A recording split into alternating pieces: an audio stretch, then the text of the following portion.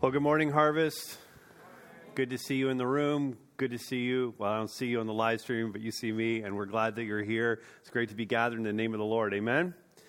And we're going to get into God's Word here, and we're going to be in two different locations, in Luke's Gospel, Matthew's Gospel, the two Gospels where we find nativity narratives. And we're still in this series with joy and with songs, and I'm eager to get at this with you. And we're going to talk about the theme, the idea of surrender, which is on its face a really negative concept. We don't think favorably of the idea of surrender. It signals defeat. We think of white flags. We think of hands in the air. But that is exactly what is needed in our response toward God. In fact, before we became Christians, the Scriptures describe us, among other ways, describe us as the enemies of God. And we saw that recently in our study of the book of Romans, in Romans 5:10, that we are the enemies of God. But at the moment that we become believers, we capitulate to God. We confess our sin. We admit our need. We surrender to Him. We're forgiven. We're saved. And we're actually declared to no longer be His enemies, but in fact, we're declared to be the friends of God. Beyond that, beyond just friends with God, we gain entrance into the family. We're given His name, and we're made to be sons and daughters of the King. All because we surrendered. That's the paradox of surrender. It is that in surrendering, we actually gain the victory. And we're going to examine what surrender to Christ looks like in these two nativity narratives this morning. We're going to look at the shepherds, and we're going to look at my personal favorites, the magi, while also looking at the Christmas carol. That's the nature of this series. We're looking at the text, and we're looking at some of these favorite songs that we've had over the years. But one of the songs that we wanted to look at is the one we're looking at today, In the Bleak Midwinter. And let me ask you the question, how many people know this song, In the Bleak Midwinter? You're all going to know it by the end of today, and you're going to be blessed by it, I believe, because it's a pretty profound Christmas carol. In the Bleak Midwinter was actually a poem written by Christina Rossetti. She was an English woman of Italian descent, and she wrote this as a poem and called it a Christmas carol originally. She was a devoted believer in Jesus Christ, and she published the poem in 1872, and it wasn't until 1906, 12 years after Rossetti had passed into the presence of the Lord, that it was actually set to music. And we'll sing it, or at least it'll be sung for us in response to this message at the end of our service today. And it's going to be put there as a signal. It's our white flag. It's our hands in the air. It's a signal of our own surrender to Jesus Christ. And so let's read the two passages. And I want to read the Luke passage first, and then I'll read the Matthew passage. So we'll be in Luke chapter 2. Going to do it in that order because that's the chronological order in the way that these things happened. And so Luke 2, 8 to 20, and then Matthew 2, 1 to 12. Luke 2, 8. And in the same region there were shepherds out in the field, keeping watch over their flock by night. And an angel of the Lord appeared to them, and the glory of the Lord shone around them, and they were filled with fear. And the angel said to them, "Fear not, for behold, I bring you good news of a great joy that will be for all the people. For unto you is born this day in the city of David a Savior, who is Christ the Lord. And this will be a sign for you. You will find a baby wrapped in swaddling cloths and lying in a manger." And suddenly there was with the angel a multitude of the heavenly host, praising God and saying, "Glory to God in the highest, and on earth peace among those with whom He is pleased." And when the angels went away from them into heaven, the shepherds said to one another, "Let's go over to Bethlehem and see this thing that's happened, which the Lord has made known to us." And they went with haste and found Mary and Joseph and the baby lying in a manger. And when they saw it, they made known the saying that had been told them concerning this child. And all who heard it wondered at what the shepherds told them. But Mary treasured up all these things, pondering them in her heart. And the shepherds returned, glorifying and praising God for all they had heard and seen, as it had been told them. Then Matthew 2. Now after Jesus was born in Bethlehem of Judea in the days of Herod the king, behold, wise men from the east came to Jerusalem, saying, Where is he who has been born King of the Jews? For we saw his star when it rose, and we have come to worship him. And when Herod the king heard this, he was troubled, and all Jerusalem with him. And assembling all the chief priests and the scribes and the people, he inquired of them where the Christ was to be born. And they told him, In Bethlehem of Judea, for so it is written by the prophet, And you, O Bethlehem, in the land of Judah, are by no means least among the rulers of Judah, for from you shall come a ruler who will shepherd my people Israel. Then Herod summoned the wise men secretly and ascertained from them what time the star had appeared, and he sent them to Bethlehem, saying, Go and search diligently for the child, and when you have found him, bring me word that I too may come and worship him. And after listening to the king, they went on their way, and behold, the star that they had seen when it rose went before them until it came to rest over the place where the child was. And when they saw the star, they rejoiced exceedingly with great joy. And going into the house, they saw the child with Mary his mother, and they fell down and worshipped him. Then opening their treasures, they offered him gifts, gold and frankincense and myrrh. And being warned in a dream not to return to Herod, they departed to their own country by another way. All right, we're going to talk about surrender, and we're going to talk about what it means for us once we've surrendered our heart to Jesus Christ. And so, once I've surrendered my heart to Jesus first, I will embrace the simplicity of faith. We as human beings tend to complicate things. We take the simplicity of a thing and we add so much to it to complicate it beyond what God ever intended. And when we think about the church, we add structures to the church. We add systems. We add policies to the simple notion of what it means to believe in Jesus Christ. What it means to have that initial faith in Christ, to be baptized as a testimony to that, to then live for Christ, to serve Christ, to worship Him, the simplicity of all of that, we add so much to it. We think about the grandeur of the cathedrals. Here we are 2,000 years removed from the simplicity of the birth of Christ in Bethlehem. Cheryl and I, 2 summers ago, we had the opportunity to be in London, England. We went to Westminster Abbey, and you see the grandeur of it, and it is spectacular, let me tell you. It's overwhelming, really, to look at all of this, but you realize that that is so far from the manger. So far from the simplicity of what our faith really is. The grandeur of cathedrals, the priesthood that's been established, the institutional church of statements and creeds and convocations and synods and all these things that we've created. None of which are bad in and of themselves. But they cloud the simplicity of the faith that is described in the New Testament. And nothing seems simpler and purer than the nativity. It's just a baby, born and laid in a feed trough. And for the shepherds in Luke's Gospel chapter 2, they're just doing their jobs. They work and live around the area near Bethlehem, which was a shepherding area.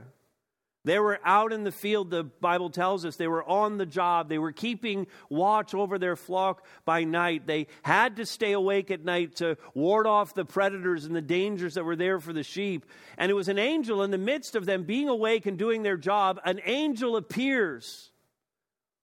And in that moment, unsurprisingly, those shepherds tend to be a very hardy bunch, able to ward off all these predators.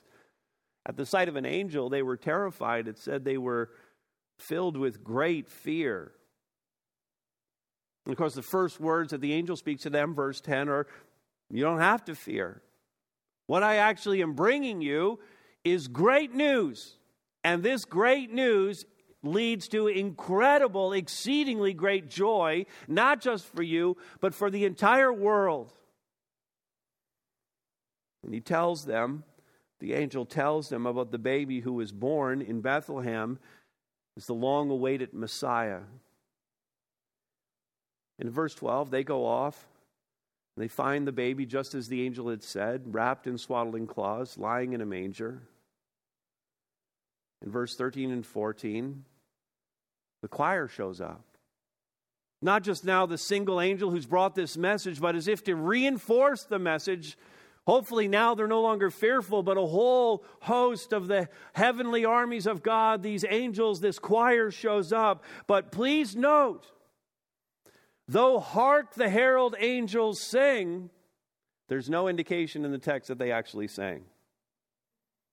It says that they said. Did I just ruin another Christmas carol for you? They didn't actually sing. It's not in the scriptures that they actually sing. They spoke the praises of God.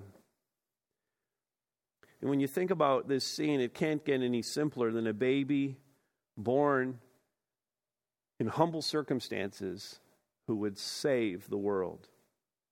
All the complex philosophies of this world. Any of us who have taken high school, college, or graduate courses in philosophy know just how complex and confusing these philosophies actually can be, how speculative they are, how many dead ends you end up on as you consider how thinkers think and how they expect us to think.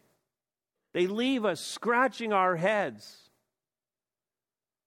And all the complex philosophies of this world will bow down to the simple truth that we find in 1 John 4:9. God sent his Son. That's it. God sent his Son. The same situation for the Magi. They show up in Matthew chapter 2, the first part there. They show up after Jesus was born in Bethlehem. And they show up probably not the night of for sure. They show up some 18 to 24 months later based on several factors that we read in all of these accounts.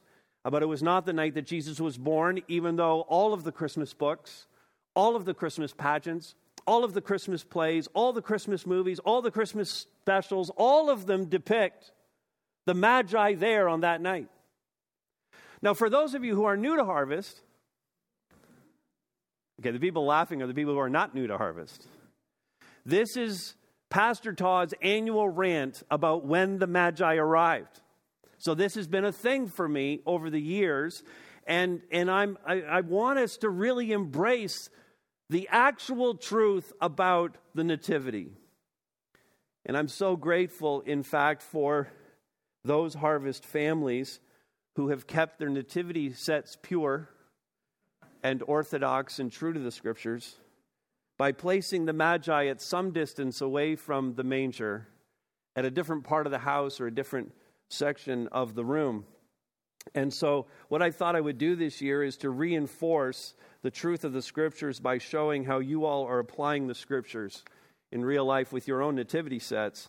And so let's start with, actually, this is, let's look at some of these. I wasn't able to get to all of them. There were so many submissions, but these are some. This is actually my nativity set at home. This one's in my study at home. And so you can see on the left is the nativity set with Mary and Joseph, the child, and the shepherds. That's the night of. That's on my credenza. Over to my right when I sit at my desk. And then the Magi sit on my desk with my theology books. To my left, because they haven't gotten there yet. You understand what's going on now? New people? Y'all get this? The old people are like, every year he's got to do this. And that is true.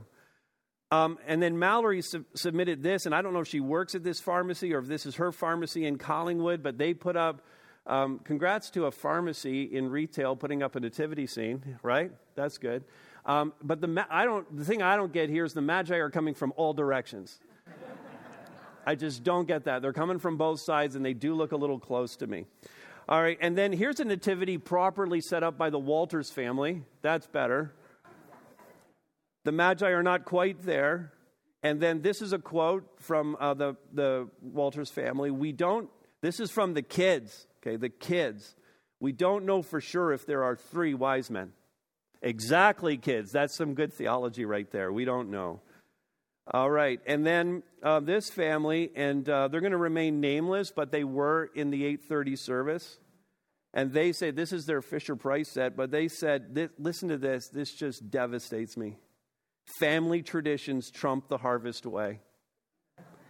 Doesn't that just hurt to read? I mean, I'm not even sure if these people are saved. Just kidding. Just kidding. Family traditions trump the harvest way in regards to the magi. The Fisher-Price Little People set is steeped in the magi placement tradition. That's what she says. It is also not worth the tantrum of a toddler and some adults in the family to put these out of order, all right? Then the Vermeulen family, they have a problem as well. They have a theological problem caused by glue on this family heirloom. They cannot correct the biblical inaccuracy here without damaging the structure. So I feel bad for the Vermeulens. They're stuck with their bad theology. The Tyson Norman family submitted this one. This is pretty entertaining. They totally get it in terms of the Magi being at a distance and Joseph and Mary there kind of watching for them. But also that Magi doing the selfie is just like he's right on top of it, right? I love it. It's a pretty good selfie. Then Felix and Rudy's family. Hey, I am still in a sermon, by the way, just in case any of you forgot. We're gonna get back to that. Felix and Rudy's family sent this. The Magi are in the picture. Can you find them? You see the Magi there? See them? Way over on the left. They're still a long ways off. I love that. That's some solid theology right there. All right, and then the Holmes family. Here's my nativity with Magi on the journey. Not sure if you can even see them, but they're on. They are the three, and then she's very quick to say, that's how many came in the set. Okay, there were three. There are three figures at the far left of the photo on the other side of the mantle. And she adds, they still have 4 stocking holders to travel past, and I hear each one takes about 6 months. So that timing's about spot on. That's good math. All right. And then the Ferris family, they're on a whole other level, the Magi. I mean, they're going to have to rappel down to see Jesus. Several families have just Joseph, Mary, and the baby. The Kucharski family said, our nativity set is obviously just after the birth, as there aren't even shepherds there, never mind the Magi, so that's accurate. And then the Collier family, my in-laws have been gifting me different pieces over the last couple of Christmases. Still a lot of pieces left, so I don't even own the Magi yet. They're still a long ways off at the Amazon headquarters. And my only caution there is Amazon does have one-day shipping, so they might still get there too soon. And then finally this, and I feel a bit bad about this one, the De La Riva family. There were Magi with the set, but my oldest daughter heard Pastor Todd on this last year and hid them, and I still haven't found them. So here's hoping the De La Riva family find the Magi for this year's Christmas celebration. Well, let's thank those families for submitting. So all of that to say, that's my annual rant on the Magi. I hope you all understand where I'm coming from on that. And so they came to Herod. Here's the Magi. They come and they ask, where is he who has been born king of the Jews? And they were so interested. And understand the Magi are Chaldeans, they're Babylonians, and they live over in that part of the world. But about 500 years prior to this, 600 years before, the Jews had been carried away into exile in Babylon. And when they did, they carried all their cultural and traditions there with them. They brought the Torah with them and the scriptures and the prophets. And the Chaldeans, these Magi especially, were so interested in learning. They read the Torah, they read the prophecies, they read the Old Testament, they learned from the Jews, and they saw this prophecy about a star that would come before the coming of a king. And they latched onto it because the Magi, they were part astronomer, part astrologer. They were advisors to kings. In fact, they were king makers, very influential people. And they saw a prophecy about a star. We're interested in stars. A prophecy about a king. We're really interested in kings. And the whole thing came together. And so they learned it from the Jews. The Jews go back to Israel after the exile. And then these Magi, they're waiting. Hundreds of years, they're waiting and they're watching the sky looking for this star to appear.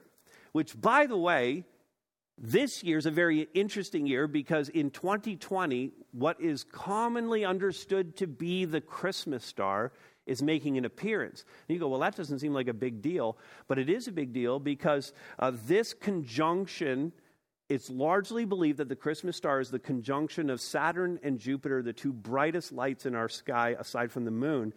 Those two come together very rarely, and they look and appear as one. And this happened the last time in the 1600s, but because of where the sun was positioned, we couldn't actually see the conjunction happen. The last time it happened where it was visible on Earth was in 1226. This is a fairly rare occurrence.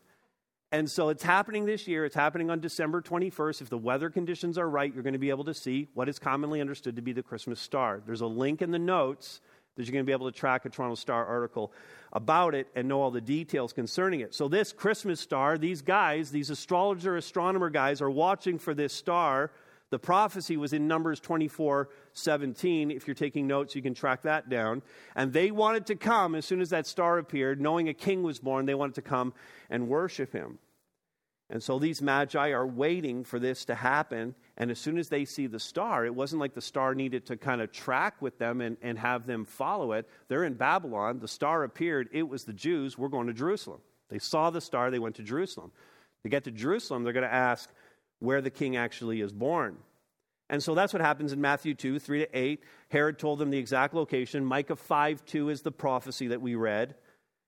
He got that after he consulted with the chief priests and the scribes. They heard a prophecy. They watched the stars, and they went to worship the king. They heard a prophecy. They heard the word of God. They watched the stars to see the fulfillment of that, and then they went to worship the king. It's very simple. The simplicity of that should not be lost on us. You know a truth, you act on it. That is the essence of the simple faith that God has provided for us. Now, when we think about this song, that's the shepherds coming in simplicity. That's the magi coming in simplicity, the simplicity of faith. And Rossetti's poem is a beautifully simple song, at least on the surface, with layers of meaning for us to unpack. But it exposes the truth about our dire situation as human beings and the reason why God would send his son. The first stanza is, in the bleak midwinter, frosty wind made moan, earth stood hard as iron, water like a stone. Snow had fallen, snow on snow, snow on snow, in the bleak midwinter, long ago. Rossetti's obviously seeking to picture that time before Messiah comes, before the child is born, and the desperate state that humanity finds itself in. But I read those words, and I read this year.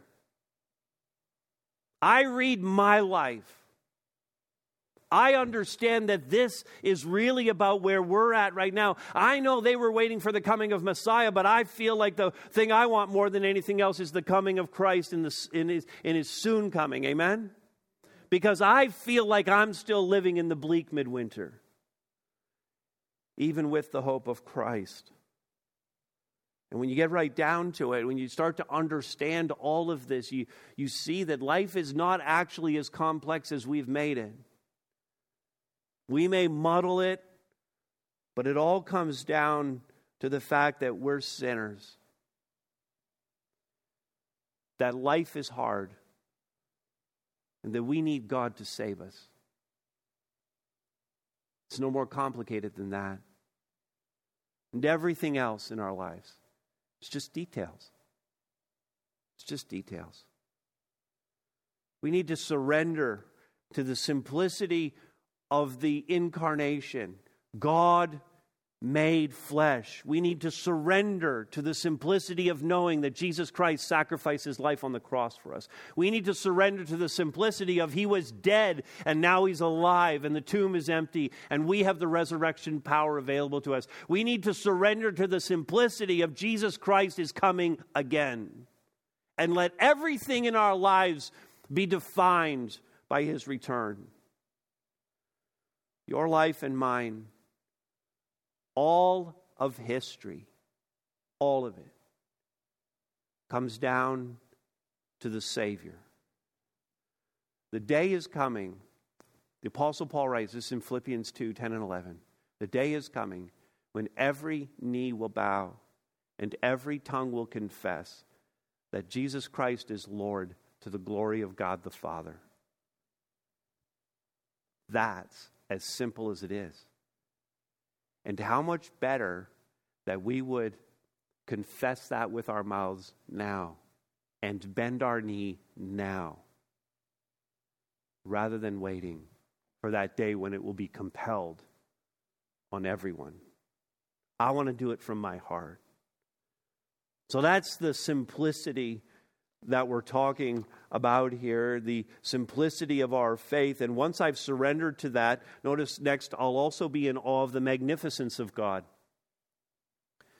Life is not that complex, that's for sure, but God certainly leaves us in awe of who He is. And the carol goes on to say this: our God, heaven cannot hold Him, nor earth sustain. Heaven and earth shall flee away when He comes to reign.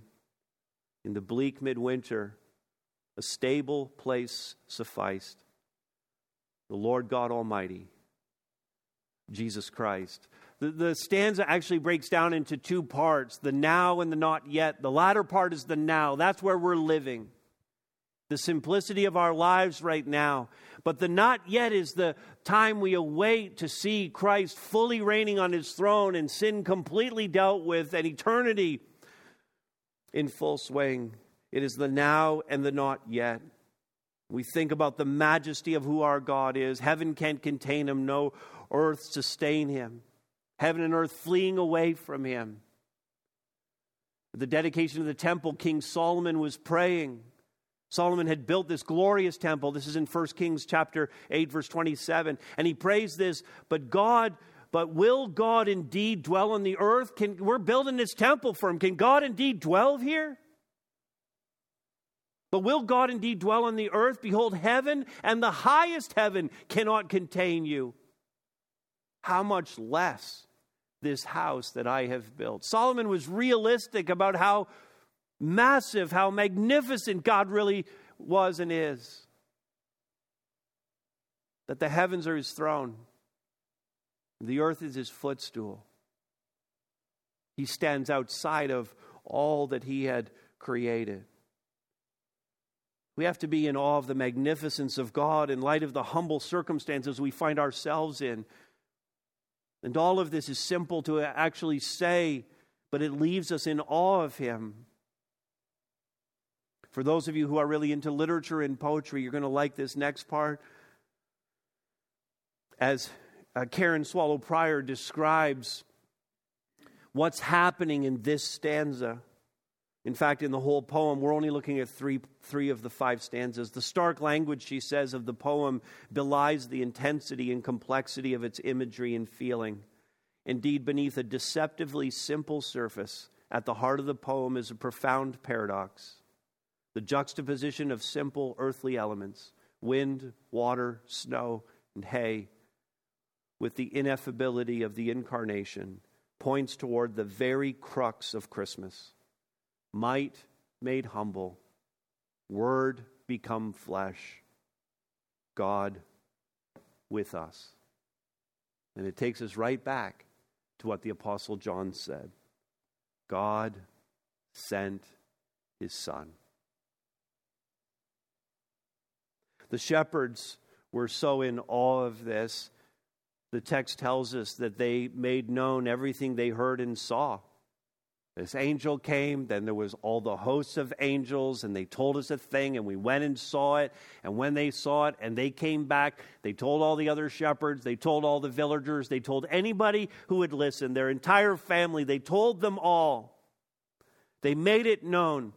And it says that people wondered at what the shepherds told them. They were thinking about it. Maybe criticizing them, maybe wondering if they had been drinking too much. They wondered, they questioned everything the shepherds had said. And the shepherds, for their part, just kept glorifying and praising God for all that they had seen and heard, their lives forever transformed by the experience of that night, transformed by the magnificence of God. The magi too in Matthew 2 rejoiced exceedingly with great joy when they saw the star. And when they got to the house, not the animal enclosure, when they got to the house and they saw the child, not the baby, with Mary, they fell down and worshiped him. They fell down and worshiped him. That needs to be our response to the magnificence of God. And so many people today, like right in this moment, so many people, and I'm talking to Christians as well, worrying and angry and fearful at all that's happened this year. A terrible year for sure. But if we would focus instead, I'm wondering how many of these things would just fall off if we would focus instead on the magnificence of God. I wonder how many of those things that we're so angry about and we're so frustrated by and we're so upset by and we're worrying about, I just wonder how many of those things would just melt away if we just thought more about God.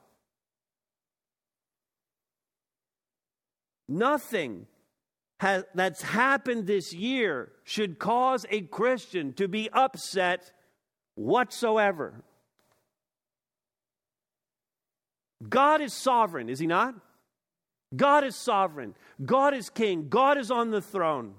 He is in control. History is playing out exactly as it should. God's perfect plan is right on schedule. There's not a thing that's happened in this year that has caught God by surprise at all. Would we agree with that? Well, when we surrender to it, beyond just agreeing with it, when we surrender to it, when we surrender to him, that's going to leave us in awe of his magnificence. And the cares of this world will melt away. No matter how heavy they are. No matter how bleak the midwinter is. And then finally, once I've surrendered my heart to Jesus, notice, I'll bring him the gift of obedience. We kind of skimmed over a couple of verses here regarding the shepherds in verses 15 and 16 when the angels went away from them into heaven. So this is before they went off to see the baby. The shepherds said to one another, they just get the word from the angels, let us go over to Bethlehem, let's do this thing. Let's see this thing that has happened, which the Lord has made known. There's no doubting. I wonder if it's really happened. Let's just go check it out just to see. No. This happened. They believe it, which the Lord has made known to us. Now, the thing about the shepherds, they're at a great disadvantage because they don't know it's Christmas. Right? They just get this word from the angel. They don't realize they're walking into the very first Christmas party.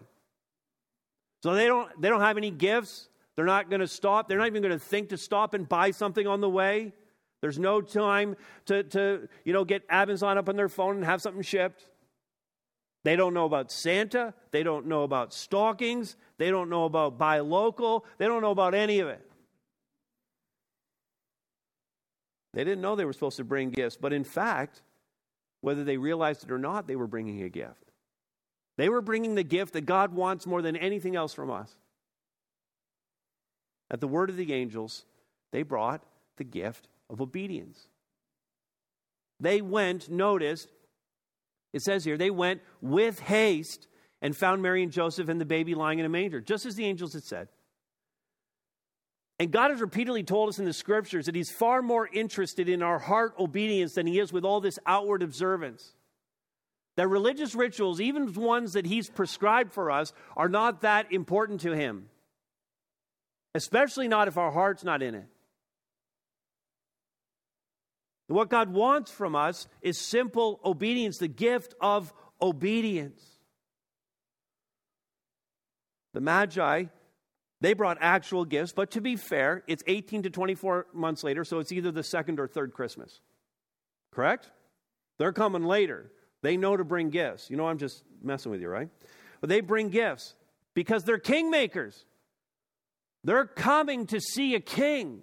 So they're bringing these gifts, gold, frankincense, and myrrh. These are very extravagant gifts. And Joseph and Mary, who have now settled into life in Bethlehem, they've got a home, they're living in it, and he's working. But they're a very simple, humble family. And these kingmakers from Babylon are coming, bringing these very extravagant gifts for them, for the king. But these were no doubt used in a few short days. They would find out that they had to flee Bethlehem quickly, that Herod intended on murdering their child, that he had such evil intent, and they needed to run quickly to Egypt for refuge. They couldn't have funded that trip. They couldn't have made it apart from what the magi provided for them. And so this gift becomes necessary, while also having all the symbolism attached to it that was fitting for this king, for the Messiah. Now this begs the question. Both the shepherds and the magi, forget the gold, frankincense, and myrrh, what both brought was the gift of obedience. And it now begs the question of each one of us, what are you bringing Jesus this year? I mean, you've all made your Christmas lists, presumably. You've done your shopping. You've wrapped presents. You've put them under the tree. You've had them shipped to people, whatever it is that you've done. But I wonder how many of us have paused to say, what am I actually giving to the Lord this year? What's my gift for Him? And keep in mind that this isn't to earn His favor. There's nothing that we can do to earn His favor. That's a grace gift from Him. That if we offer Him anything, and we should, it's out of simple appreciation. It's gratitude for what He's done, and it's an expression of love towards our God. It is, in fact, an act of worship. I'm not earning any favor. I'm certainly not attempting to pay Him back for anything, because that would be ridiculous. The best I can give Him, the best that you can give Him, is to obey His word. And the final stanza of the song asks the question that we need to ask. What can I give Him, poor as I am? If I were a shepherd, I would bring a lamb. If I were a wise man, I would do my part. Yet what I can, I give Him. Give my heart. It's all about the surrender of your heart to Jesus Christ. Not just this Christmas, but every day that you're walking with Him. As I preach this message, of course, we're just hours away from our region being put into red. And if you're like me, you're probably a little bit upset on Friday. I think many of us had a strong reaction to what we heard. That we're facing greater restrictions for Christmas, and each one of us is wrestling through the implications of that, what that means for us when it comes to Christmas Day.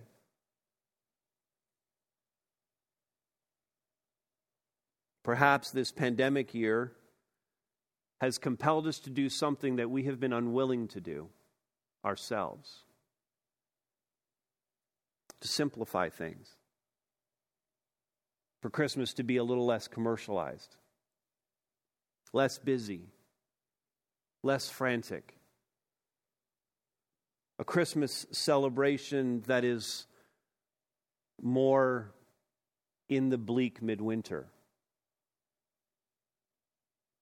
One where we can contemplate the magnificence of God a little more clearly, because we've taken away many of the trappings that have plagued us in the past from finding the simplicity of Christmas in how we celebrate with big meals and huge crowds and the comings and goings and the maxing out of our credit cards and the excesses of eating and drinking. For Mary and Joseph, a stable place sufficed. Could it be that a simplification of Christmas is needed? Could it be that God has provided it for us because we wouldn't do it for ourselves. Rather than fighting it, rather than complaining about it, maybe we would just embrace it as a gift from Him to us. Celebrate the Savior's birth differently this year, more simply. Let me pray.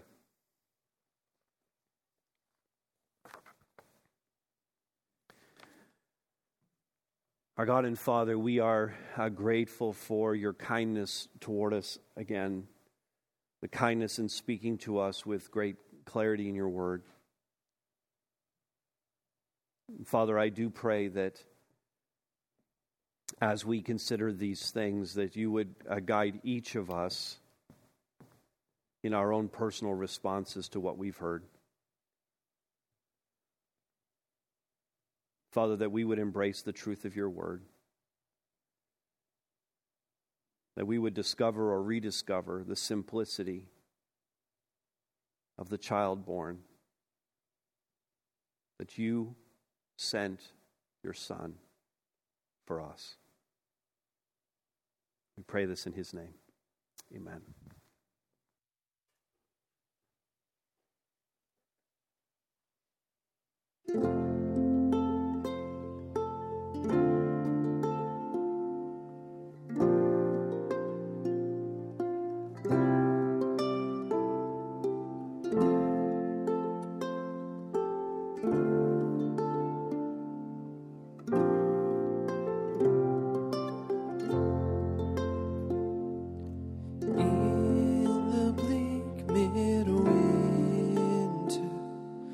Frosty wind made moan, bursted hard as iron, water like stone. Snow have fallen, snow on snow on snow.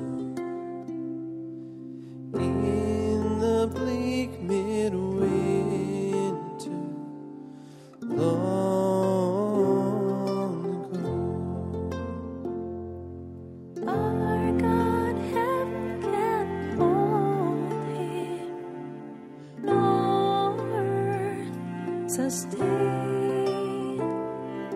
Heaven and earth shall flee away when he comes to reign.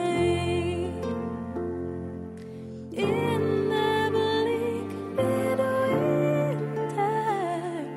stable place sufficed. The Lord God Almighty, Jesus Christ.